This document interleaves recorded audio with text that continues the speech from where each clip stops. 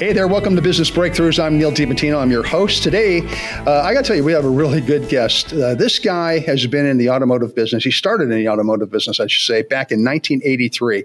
He took an ownership position in 1996 with dealerships and built a successful collision center business starting in 2011. He has tons and tons of experience, and now he's sharing that experience with others. He's created his own coaching program. It's called Look Ahead Business Consulting. From Athens, Georgia. Welcome, my friend, and our guest for today, Brad Tucker. Brad, welcome to the show. Thanks. Great to be here, Neil. I appreciate it. Fantastic. Hopefully I covered, everything that, the list of accomplishments that you have had over the years, is huge. And I like that because there's a lot of things that we could obviously share with the audience, but did I miss anything, or is there anything that I put out of place there or said misstated? No. You're very kind and generous. I am just another small business person who has spent his life hopefully making a few less mistakes than good decisions, and trying to learn and grow and help other people do the same. Well, if you're not making mistakes from time to time, you're not growing and you're not learning. So that's all part of it and everything. But you have a really great background. You've done a lot of different things. You've worked with a lot of people, and you've built some really good businesses. And so that's kind of what we're here to talk about today. We're going to talk about, a little bit about what you've done in the past, what you're doing right now, and you're going to share some good advice with us, with our audience. Give us some tidbits that maybe they can use in their business. Does that sound good to you? Absolutely. All right. Well, we're going to get into that in just a second. But before we do, Brad, can you just tell me a little, or tell our audience a little bit about yourself? Sure. I like to characterize myself as I'm a failed retiree and an Olympic stumbler. So I sold my last customer-facing business about 5 years ago, and retired at 57, which was really a little earlier than I had anticipated. And one of the many things I've learned over the last 20 years in particular is that one of the worst things that can happen to you as a professional, I like to call it, beware the perils of achieving your dreams. I had a series of very specific goals to get me to a place in my professional career. And it's funny, my college roommate, who is still a friend, said that I'm the only person he met that at 18 had a plan for what he wanted to do, and at 40 he had done exactly those things. And so I got exactly where I wanted to be at 40. I owned an automobile dealership with a business partner, and that was my goal, was to be a dealer and to make a good living and to own my own business and to go off into the sunset at a reasonable time. And the problem is, I had nothing beyond that, and so I got there, and now what? I'm 40 years old, and so I wound up running the business for 11 years, and I got stale. Because, the deal was I got where I wanted to go, right? So I achieved my dreams and had no new dreams to replace those to keep driving me forward. And so, the recession hit in 2008, and we made it through the recession. But we wound up recognizing the changing nature of our industry and decided that two guys in Athens, Georgia, weren't going to be able to compete with the major public players in the space like AutoNation and Penske and these guys. And so we sold to a major private dealership group. And so at 50 years old, I had to go figure out what to do because, my dream of being a dealer until I retired, well, obviously that was done. So one of the things that I did as part of selling the business is we had to take a look at the assets we had and figure out what to do with them, because not all the buyers in the automobile business want to be in the collision business. And we had a large offsite collision facility. And so I took a look at it, trying to figure out how to sell it, how to package it, and realized, this is a pretty good business. And if run properly, could be a great way to get me to the finish line that I envisioned at that time. And so I went over it with my wife, who helps me make better decisions than I would make on my own. and we decided to double down on the collision business. And so, I say that most of my life is a function of man plans and God laughs. And this was a great example of that. So at 50, I wound up in a part of our industry that I really didn't know that much about, and was no longer the smartest man in the room, which is a curse. Don't ever be the smartest man in the room. Yeah, right. That's another thing. But, wound up having a business that I owned but didn't operate. And it wound up being the most enjoyable and productive and rewarding 7 years of my life. So again, kind of stumbled into becoming a CEO as opposed to a COO.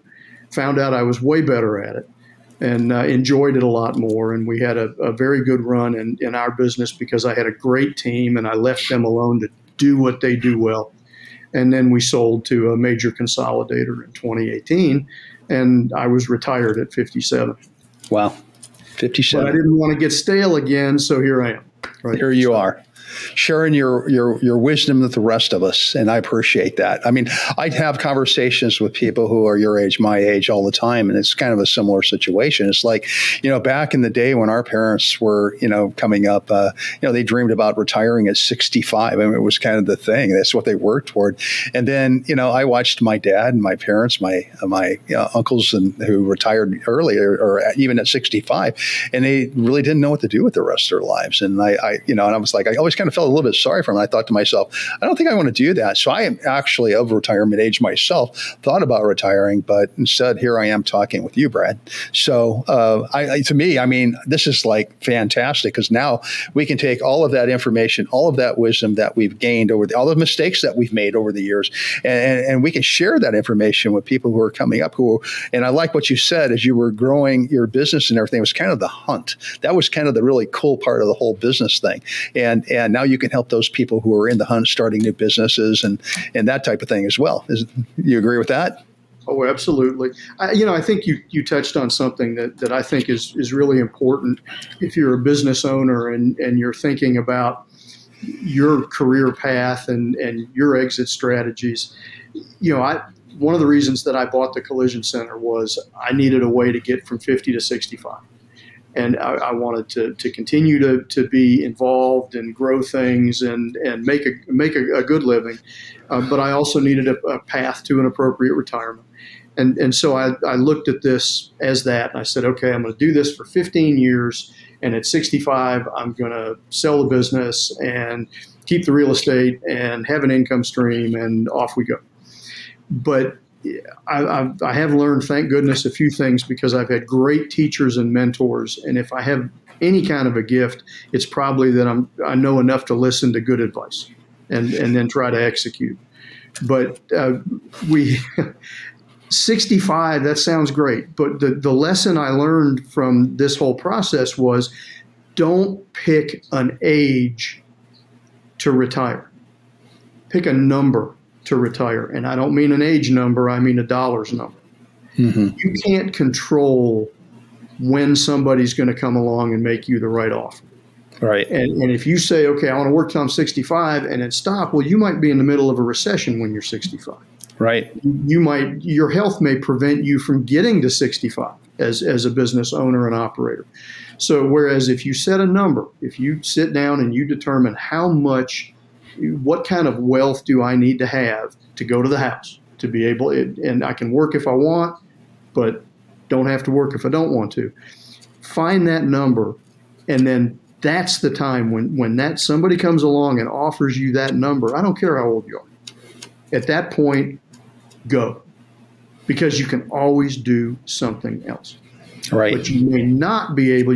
When you own a business, you've got basically one asset. You get to sell it one time. So don't set a date, set a number, and when the number comes along, if it's younger, hey, great, go do something else. If it's the right age, terrific, lucky you. But almost none of us get to time a market. I totally agree with everything you said there. So, you sold your business, your last business, at a very early age, and then you decided that you were going to get into the coaching business, where you're going to help other people to achieve some of the things that you've achieved, and we kind of talked a little bit about that. So, tell us a little bit about your coaching business, and who was a typical client for you. So actually, I had no intention of getting into the coaching business. I'm an Olympic stumbler. After I sold my business, having spent many years in this community, and I'm very grateful for all the things that the community did to help my family be successful and our businesses be successful. So I wanted to go on a thank you tour. And I've always been an active member of the Chambers of Commerce. And so I doubled down on that and just got even more involved. And I was a SCORE mentor for a year or two, which is a nonprofit that does no-cost mentoring to people who aspire to be entrepreneurs. And I just wanted to say thank you, because so many people created the environment for me to be successful. And most of those people are older and more experienced than I, and they either don't need any help from me or they're no longer with us. So I can't really pay them back, but I can pay somebody else back. And so I decided I wanted to spend a year doing what I called a thank you tour, and just trying to pour into the community and express appreciation. And so I did that, and people started saying, "Oh, wow, you're doing stuff like this. I'd like you to help me with my business." And then they wanted to pay me for it. And so then I figured, the IRS is going to get mad at me. So I got an EIN and formed an LLC and wound up getting into the consulting business again, kind of by accident. Well, you have I'm sorry. No, go ahead. You have an awful lot to share with people. So, I'm sure that, as you were doing your thank you tour and everything, people were getting, they knew that you had been successful, and they knew that, they were appreciative of what you had done, and they wanted to repay you for thanking them, in a sense. So it was kind of like a, full circle type scenario. And then what happened next? How did you go from the thank you tour into the actual business itself? Well, as part of the chamber relationship, the new business owners in the chamber and in the community, and one of them, a fellow chamber member, was somebody who had been in the academic space and was going full-time into the consulting world. And she didn't have a real good strategic plan for how she wanted to do it. So she asked me to contract with her to help her do some strategic planning. And so I went through that process with her, and she was pleased. And she said, I know somebody who could really use your help with some of their executives and doing some coaching. And so I said, great. It's always better to say yes than it is to say no. And so I said, sure, let's do that. And so I coached several of their senior leadership team for probably 5 or 6 months. And as part of that, they said, wow, we really like this. Could you do some training for our larger management team? And I said, sure, happy to. And so we did some lunch and learns. And about a month after that, the CEO came to me and said, I'm going to make a strategic shift here. And would you be interested in being our interim chief operating officer for 6 months? And so again, sure, why not? Yes, let's do that. I'm happy to help any way I can. So I wound up working with them in that capacity, and ultimately spent about 3 years working with that company in various capacities, mostly on the consulting side. But I think if you ask, what does my business look like, and what does my ideal client look like? I don't believe in solutions in a box. I think we all have toolkits, and frankly, if we're paying any attention to what we do, we should constantly be adding tools to our toolkits. Mm-hmm. But I don't come in and say, here's what I can do. I guess the easiest way to put this is, I don't want to be a hammer, because if all you got's a hammer, then everything starts to look like a nail, and I don't want to do that. So I like to sit down with a prospective client, and this is probably a terrible thing to say, but I will give pretty much anybody an hour of my time for free. again, part of the thank you tour that continues to go on, and to find out what is going on in their world, and for them to interview me and see if I can be of any use to them. So I sit down and I find out what's keeping you up, what wakes you up at 2 o'clock in the morning. Where's the pain? Where's the friction in your world? And let's talk about that a little bit and figure out, is there something that we can do to help you solve that? With the people that you're working with, the companies you're working with, what typically are some of the the problems they're coming to you with that they're looking to get solved? Regardless of size, and I will say that my target client business is probably anywhere from 5 to 50 million in top line revenue.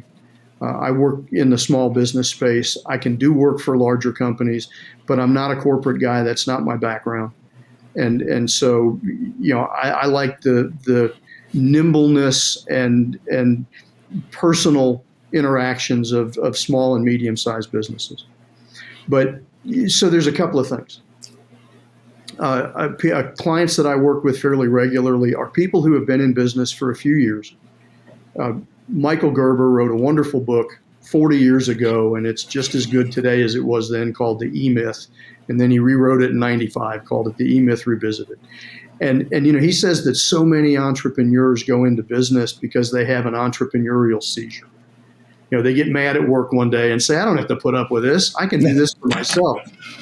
Right? And that's great. So they go out and they create a job for themselves. But what they really did is they created two jobs.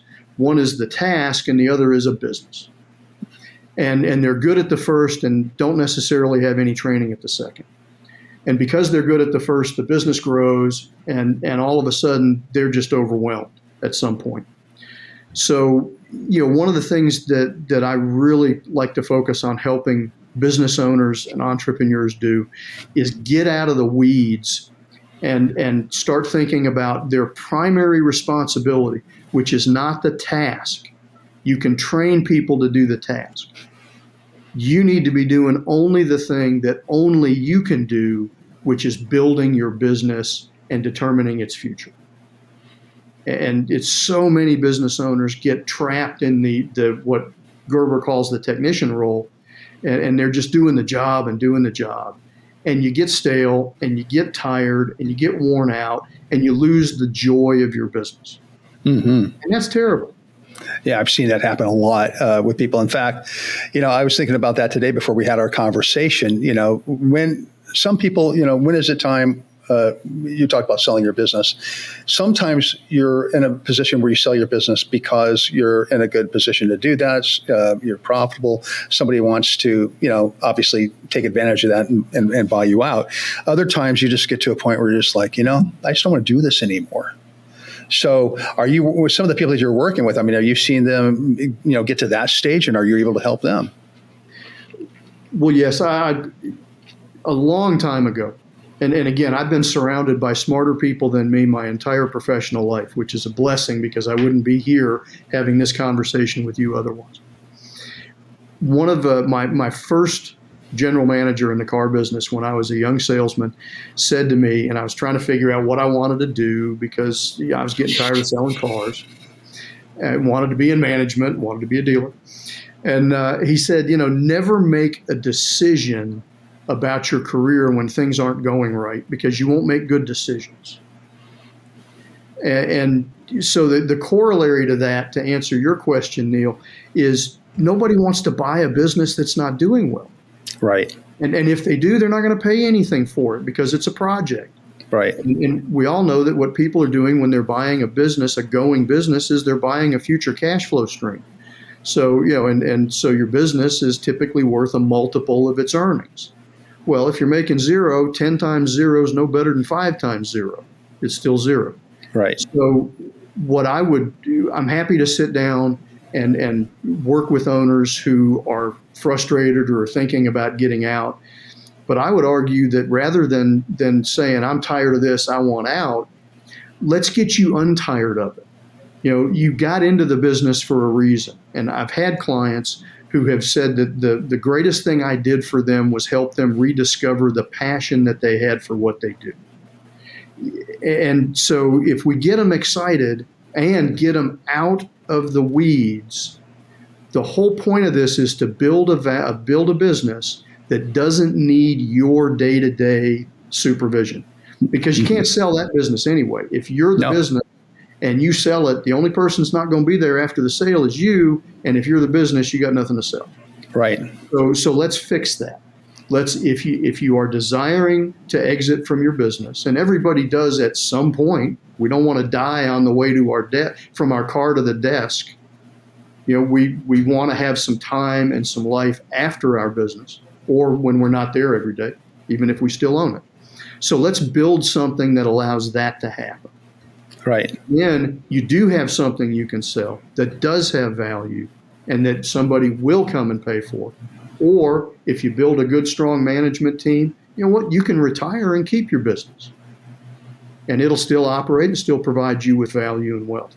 So, yeah, let's not sell it if it's not something that's worth selling. And let's sell it when it's going great, because you'll make a lot more money. A lot more money. You're absolutely right. So you say, some people just can't get out of the weeds. They can't get, away from their own self. So I've talked with a lot of people who, coaches and business owners who deal with, we call it the DIY syndrome, where it's like nobody else can do it better than me. I have to do it. If I can't trust somebody else to do it and do it, the way I want it done. But what I heard you say early on, when you were making that transition into the collision center, where you weren't really as you kind of weren't as needed as you were maybe in the dealerships and everything, because you had built a good team. Now, is that something that you work with your clients on to help them build those teams and get out of their own way? Oh, absolutely. Absolutely.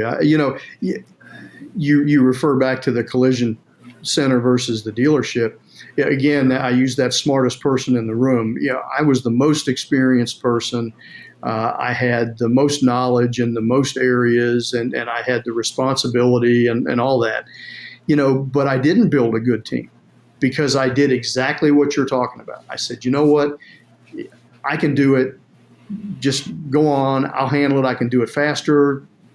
Internally, I'm saying better, which not true, but it's the arrogance of experience and knowledge and position, right? So the person who says, I'll do it myself because I can do it better and faster than you, is the same person who says, I can't hire anybody.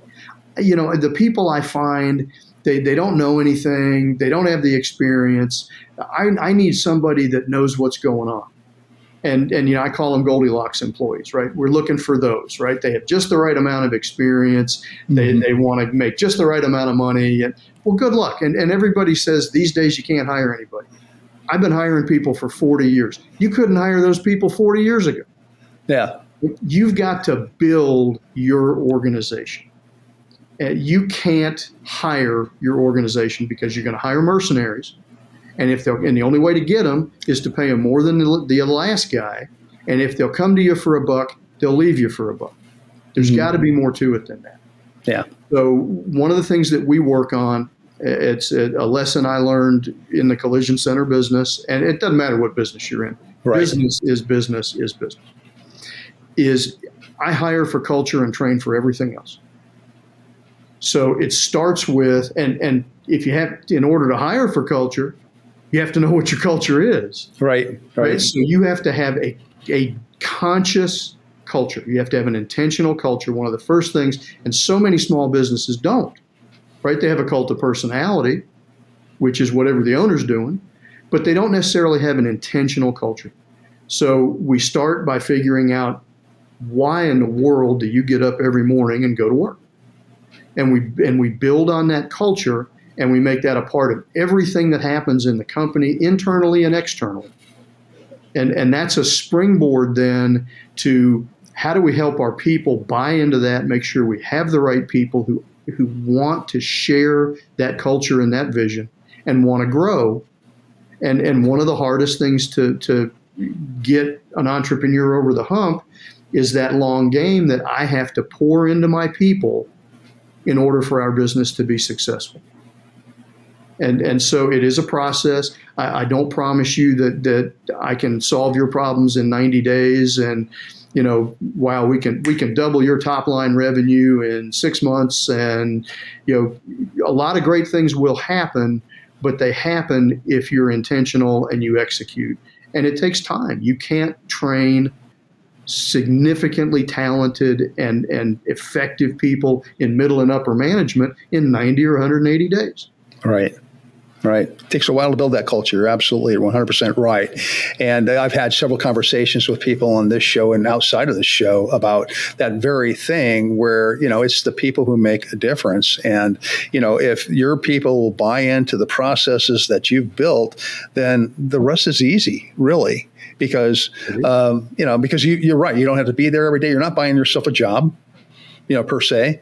And then, you can accomplish the goals and do the things you want to do, not only at work, but away from work as well. Correct? Well, and it's there's two sides to this coin, right? The head side is we need to give good people good reasons to want to work in our organizations.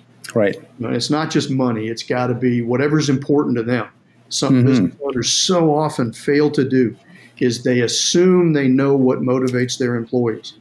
So more money, or they'll pick what motivates them, and they'll say, motivated me, it'll motivate my employees. Gen Y, Gen Z, they're not motivated by the same things that people look like us with gray or no hair are motivated by. Are you pointing at me? What the heck? No, dude. I don't ever say anything about another man's hair. Nope. Okay, good. But that's if you want to know what your employees value, here's a management tip. Let me tell you, ask them. We don't ask. What a novel approach. Yeah. So ask them, find out what's important to them, and then create that environment where they can achieve their dreams. Because if you do that, they will follow you through the gates of hell. I love it. If you just pay them and say, come to work and I'll pay you, that's not the deal. So that's the head side of it. The tail side of it is, after you've done that, it's imperative that we let people know what their job role is clearly. Number two, we need to make sure they know what a job well done looks like. And we need to agree on that, right? The boss and the employee need to say, yep, we're on the same page. I know what my key roles and responsibilities are, and I know what doing them well looks like. I know what outcomes are tied to that. And then once you know that, you got to hold them accountable to it. And a lot of bosses are lousy at accountability. Right. Yep. So the head side is the culture and the great place to be, and the tail side is clear expectations, clear understanding of what good results are, and accountability for achieving those. Fantastic. That's great advice. We're coming to the end of our show. Actually, we've gone a little bit over, but the information that you provided has been wonderful, and I appreciate that. Any final thoughts you'd like to leave our audience with? It's my golden bullet, if there is such a thing. You are not in the business you think you're in. Whatever it is you do, you'll think about, I'm in the collision business, or I'm in the sign making business, or those are the products and services you provide. They are not the business you're in. You are in you do one of three things, and hopefully all three. You solve problems, you relieve pain, and you eliminate friction.